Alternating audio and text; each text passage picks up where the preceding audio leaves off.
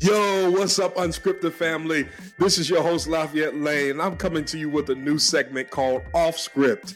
This segment is to simply inspire, to motivate, and to empower you. Listen, let's take a few minutes and talk about 2022. We just stepped into a new year, and I want to talk about if you waited to January 1st to start your new year, you're already behind. Listen, I had some goals set out for myself, and one of those was losing weight. And I started this goal back on October 25th, 2020. I decided, listen, I'm not about to wait till January 1st and make a New Year's resolution to get back into the gym, to start losing weight, to get back to a better self, to my better self, to be a healthier me. I decided that the new year starts when you start a new mindset, when you shift your mindset and say, hey, my new year starts today.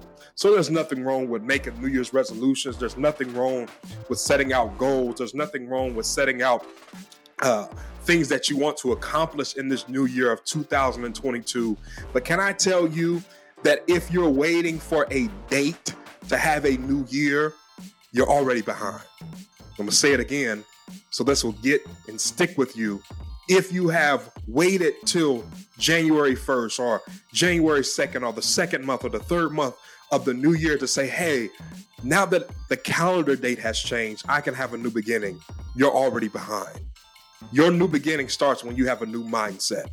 Your new year is nothing more but a change of a date if you have the same mindset that you had on yesterday. So I challenge you today, those of you that are in entrepreneurship, those of you that are leaders, and I know that you are, that if you're listening to this podcast, you're already on the right start, you're a leader. We want to take you to the next level and shift that mindset this year. Listen, do us a favor. DM us, comment, tag us. What are you expecting in 2022?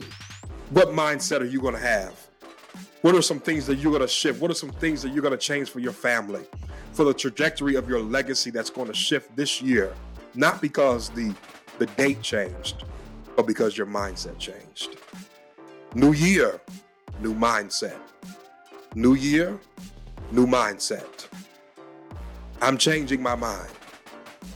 I dare you to start today. Don't wait. Happy New Year's, but happy new mindset. Let's go, family. You got this.